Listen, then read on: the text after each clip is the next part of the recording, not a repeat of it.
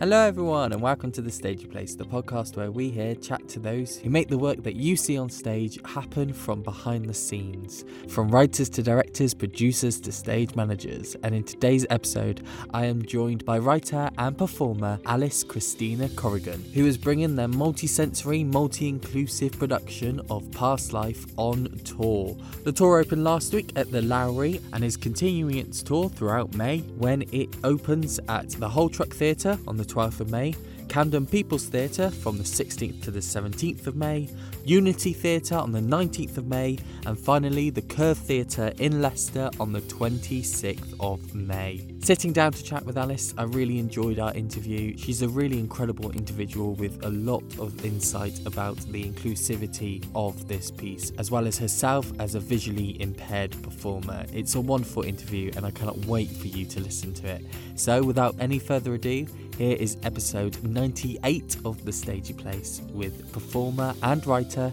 Alice Christina-Corrigan. Hello Alice and welcome to The Stagey Place. How are you doing today? Hello, I'm doing well, thank you. Thanks for having me. Thanks so much for coming on, Alice. I'm really excited to talk about Past Life today, which is a show which you are taking on tour this May. It sounds really exciting and there's so much stuff that I want to talk about. But first of all, Alice, I'd love to know a little bit about Past Life, where it came from, what it's about and what you're hoping to achieve with the show. So Past Life has been on a massive journey, and I think no one is more surprised than me that we are in this position with it now. And it really was like the protagonist in my career trajectory over the last few years, which is a bit mad. So it kind of initially came from my MA thesis, where I was questioning how can I make theatre accessible for blind and deaf audiences in particular. And I had no kind of idea just how much that would not only help me as a person really identify with my visual impairment, because before then I would never talk about it. It kind of just existed kind of idle to me. So not only from like a personal level did it kind of develop and kind of grow with me, but it also opened me up to this beautiful world of accessible theatre and visually impaired theatre and where my voice is within the landscape. So it started there as a little 20-minute MA thesis, nice little, not as heavy as it kind of is now. And from there, I kind of knew when I left, I wanted to do something more with it. And I landed a DYCP and worked with Cryptic, who are a fantastic disabled-led organisation. And I performed an extract at the Barbican. And since then, I've worked with Campus Theatre, where it had its like first full-length debut last year, which was supported by Arts Council and the Octagon Theatre.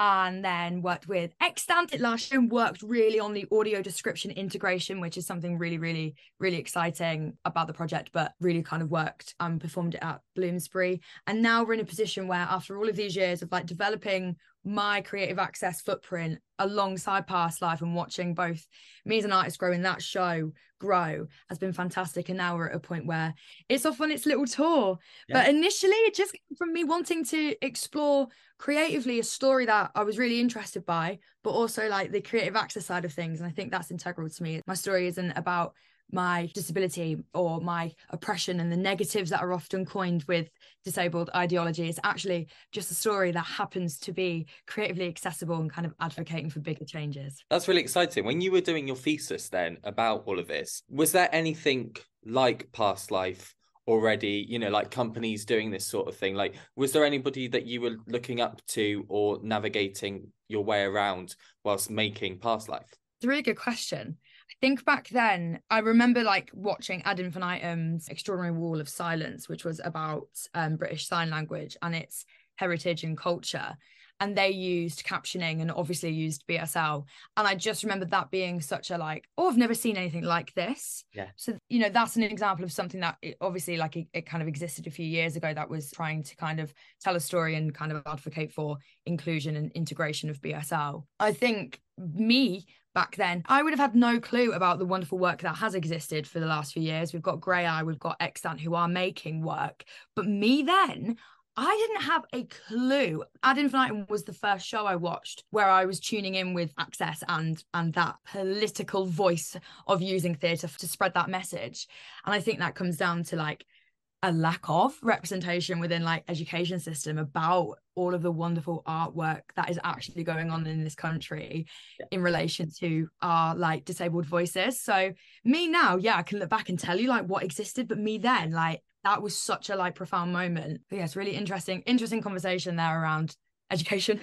No, yeah. And that's what I want to move on to. You know, of every Ooh. guest that we ask on the podcast, we go back to like their younger self and just ask about your upbringing with theatre and the arts in general. So what was the upbringing for you, Alice, with theatre? So I grew up very working class without the financial like stability to go and join like Stagecoach or like a Saturday like theatre group. Yeah. And also I'm originally from Northampton, which doesn't have the biggest like art scene. So it was difficult on like two levels. I was always interested in theatre. So I was like part of the school like youth theatre group like on a Tuesday evening and like would love it and do like the school shows. Yeah. So I was really, really shy as a young kid. And when I was 9, got a random role in like the school play. And I had that like cliche moment of like, oh my God, I don't know how, but I want to work in this industry in some realm. And I definitely held on to that. But in terms of like my relation with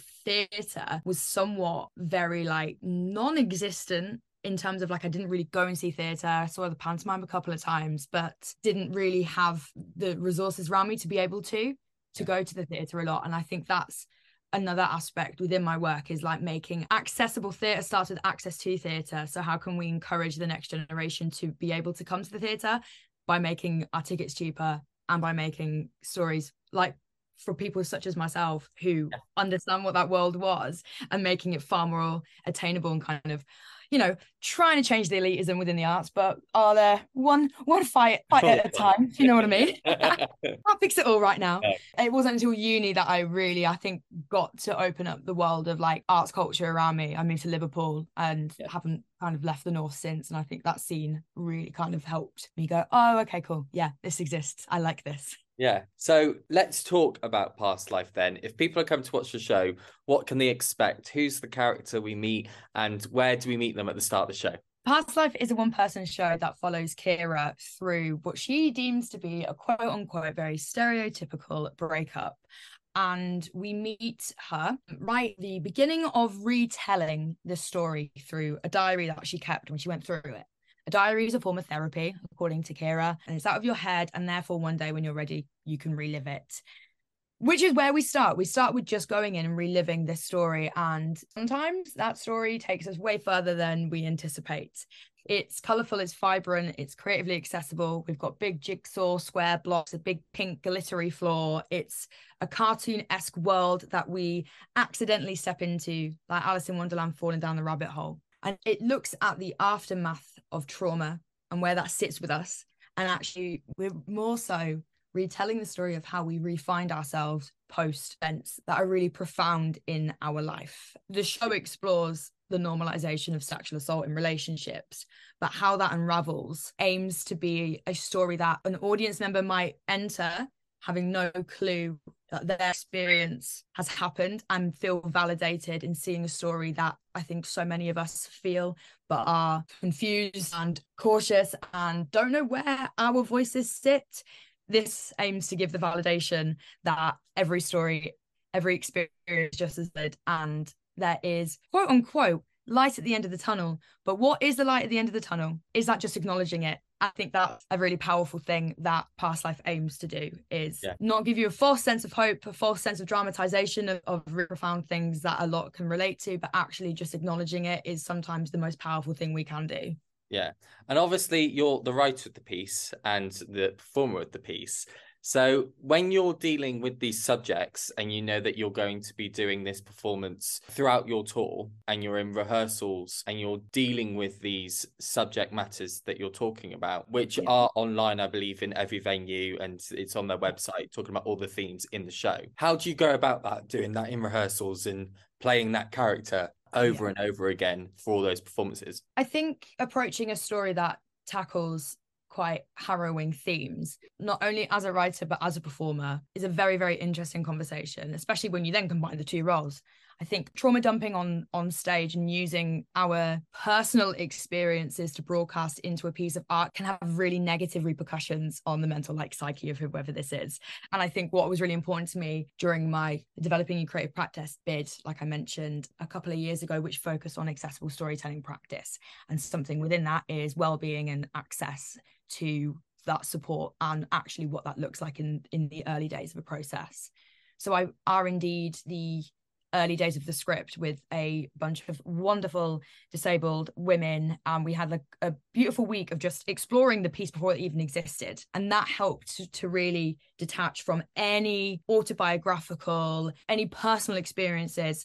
So it was completely made up, but based on the voices of women and our shared experience. So that definitely helped when approaching it. There's a level of detachment and a level of safe space within the writing.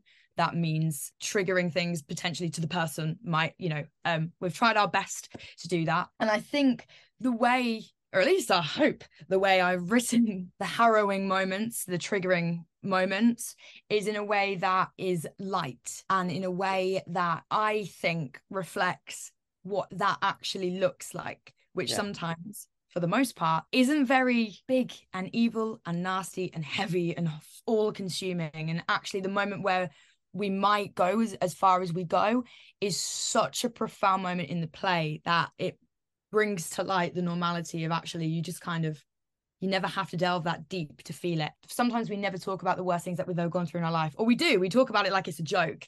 And that, to me, I think has really helped to continue that safeguarding line within rehearsals and writing it, if that makes sense. Yeah, absolutely. And obviously you were talking about accessibility earlier on, and there's a lot of accessibility throughout this tour as well. I see that there's a BSL performance, but also what I really like is that your first performance, I believe, is at the Lowry, and there's a live stream of the show as well, isn't there, to make it even more accessible, so people can buy tickets and watch this show live. But can people also catch it after that night, or is there going to be an archive of it that people can see? So TBC when, but the live stream will be available after, a bit late, as post-May. It will be available to watch. I think that's such an important thing. It's yes, it's great that you can watch it live from home, on kind of incredibly nerve-wracking. Not only is it just nerve-wracking to do a live stream show, but we'll just add it onto the first night of tour, right? But it's great to be able to offer that, but also something I was really keen on was to be able to provide it at a later point as well, which is fantastic. But you'll have to just stalk Past Life social media and mine to for any further update on it. But it's happening. Well, we'll quote retweet it when the announcement does happen, and people are able to watch that live streamed performance, the archive of the live streamed performance. So Alice, I want to talk to you a little bit about how you felt throughout your education and bringing this work in. What was that like for you? What was your education like in bringing yourself into this industry? And education is so interesting, and something that I'm really passionate about, advocating for change. I had a good education experience, and I was lucky enough to do a drama A level. I was the only one in my year who did, so I had to go to a different school. And that was at a time where actually we still had we were given more space and freedom to do drama, music, whereas I think now educationally they're kind of combined for the most part in generic schools. And then I did a drama degree, and then I went on and did MA in acting. So fortunately, at every kind of step I've been able to keep creative, and I'm really really proud of that, being able to do that, especially to be able to fund my own MA. That was hard, but education and access to arts, I think, was something that I kind of clocked. I've mentioned, disabled led companies were never mentioned. I wasn't really aware of what my access needs were until I went to drama school and realized just how inaccessible the rooms were for me, and I was kind of faced with it. And there's obviously a financial burden, especially when we're talking about higher post degree education. But how do we ensure that we are encouraging those who are in primary and secondary school who, I just mentioned, don't really have the same access to strands of different art forms as we did back in the day? Because even then it was limited. And how do we encourage those who don't want to go to university or can't afford to go to university to still have the creative outlet, which is what art is? You don't have to go into the career, but having that space just to explore. And it takes one time to go to the theatre and see a show that resonates with you so much that it changes your life. And I'm so passionate about it.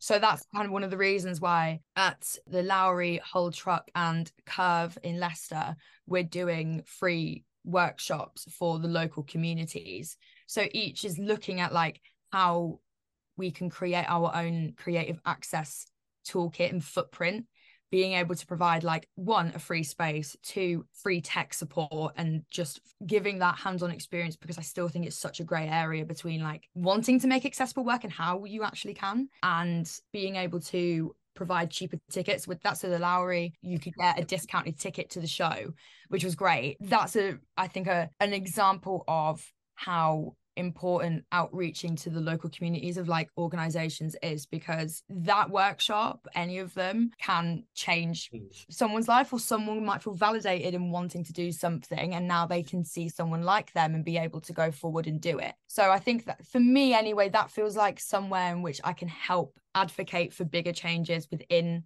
education system by kind of not approaching the education system, but offering alternatives and creating that creative outlet, which I think is so integral to young people.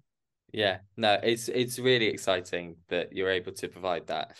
And like you say, you know, open up the discussion as well, and open up this idea that, you know, theatre really is for everyone. It just needs to be seen, and people need to know about it. People like us, people that are disabled, people that are working class, people that have never seen themselves, like it's up to us to be able to get into those positions of power to advocate for bigger changes, because theatre is so important to people like us who work in this industry. We've all got those stories, we can all pinpoint those moments, but it's an industry that for the most part is not on average person's radar and is financially very hard to find stability within.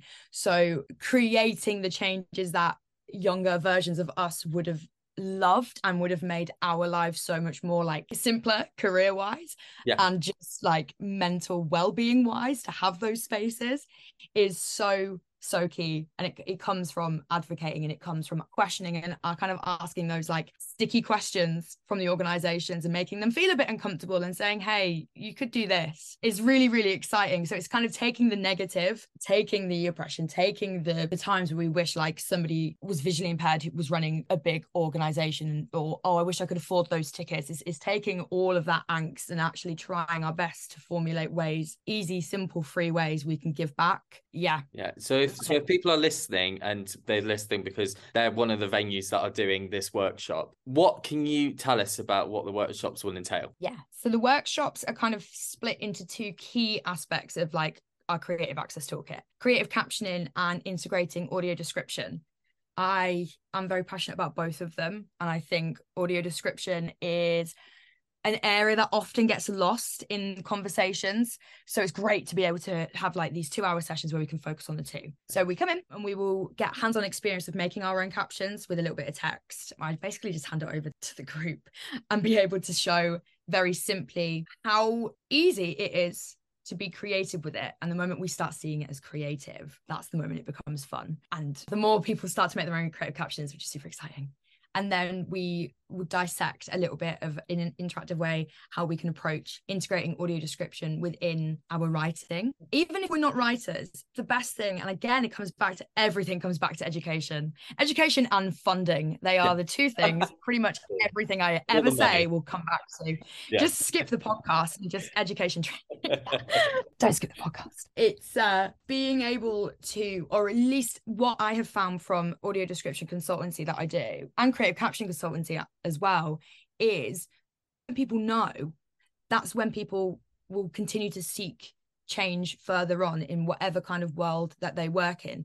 So even if you're a writer, and we delve into a little bit of like simple tips and tricks that you can kind of add to your metaphorical little toolkit we all walk around with, is being able to educate yourself in a fun and interactive way and be able to potentially help loads of others along your career path, which is the only thing I can like ever advocate for. You can't be mad at people for not knowing, all you can do is provide the tools for them to go and do the best with them that they can. Like you say, people who manage to get tickets for the workshops will be able to see the show as well. Is it a discount rate if they book tickets for the workshops? Some of the venues are doing discount for that. I am also offering free tickets to young working class people at every venue. I'm just doing that because I want to give back. I don't know. I'm like, why are we not? How do I do this? So the Lowry have been lovely and they've offered me 5 sets of 2 tickets per person, which is fantastic. And it just shows you ask, and like the Lowry have gone above and beyond in terms of their support and their desire and their want to seek change and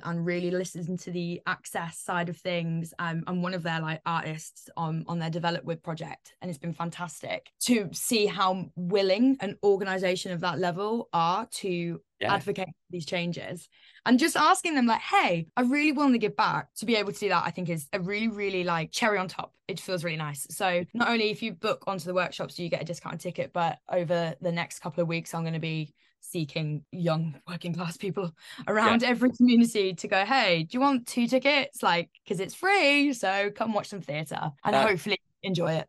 That is amazing, Alice. That is so admirable as well. Like, I hope people are listening to this and just realizing how amazing you are and just trying to make a change. Like you say, it feels very elitist up at the top, you know, in the higher grounds. It's slowly shifting, right? And we can only do that by making the change ourselves. And even though it feels small, it really will go a long way for those kids. Like you said earlier on, it's that one show that people will then just go, this is what I can do. This is amazing. Yeah. And hopefully for those working class kids that you're able to give back to and give those tickets to, they'll be able to see this and go, I remember watching that show because they gave a chance on me to see that show. And that is incredible. That's really amazing. So for everybody who comes to see this show, Alice, what do you want them ultimately to take away from the performance? There's a couple of things that I would like the audience to take away from it. I'll start maybe from the access. My want there is being able to watch a show with a visually impaired actor with all of this integrated access and leave feeling like they have just simply watched a show and remembering, oh, wait, and it did this and it did that and she was this, and it not being the subconscious subgenre accessible work sometimes falls into is a massive win for me, is being able to tell that story. And for those to not even realise that what they've just watched is a creatively accessible and integrated show. From a story perspective, I want the audience to leave feeling validated, feeling seen, feeling like whatever way they might be able to relate to this is valid. And I want them to leave feeling empowered and potentially questioning what they've just watched. That's always good. And I leave you with a few little questions in my own little way. And I want everyone to leave thinking, oh, I really want a big pink glittery carpet, because I now very much do, because that set is wicked. Well, can you not take it away at the end of the tour? Is it your... I kind of will, maybe. Who knows? If you're listening to this, I have not stolen the set.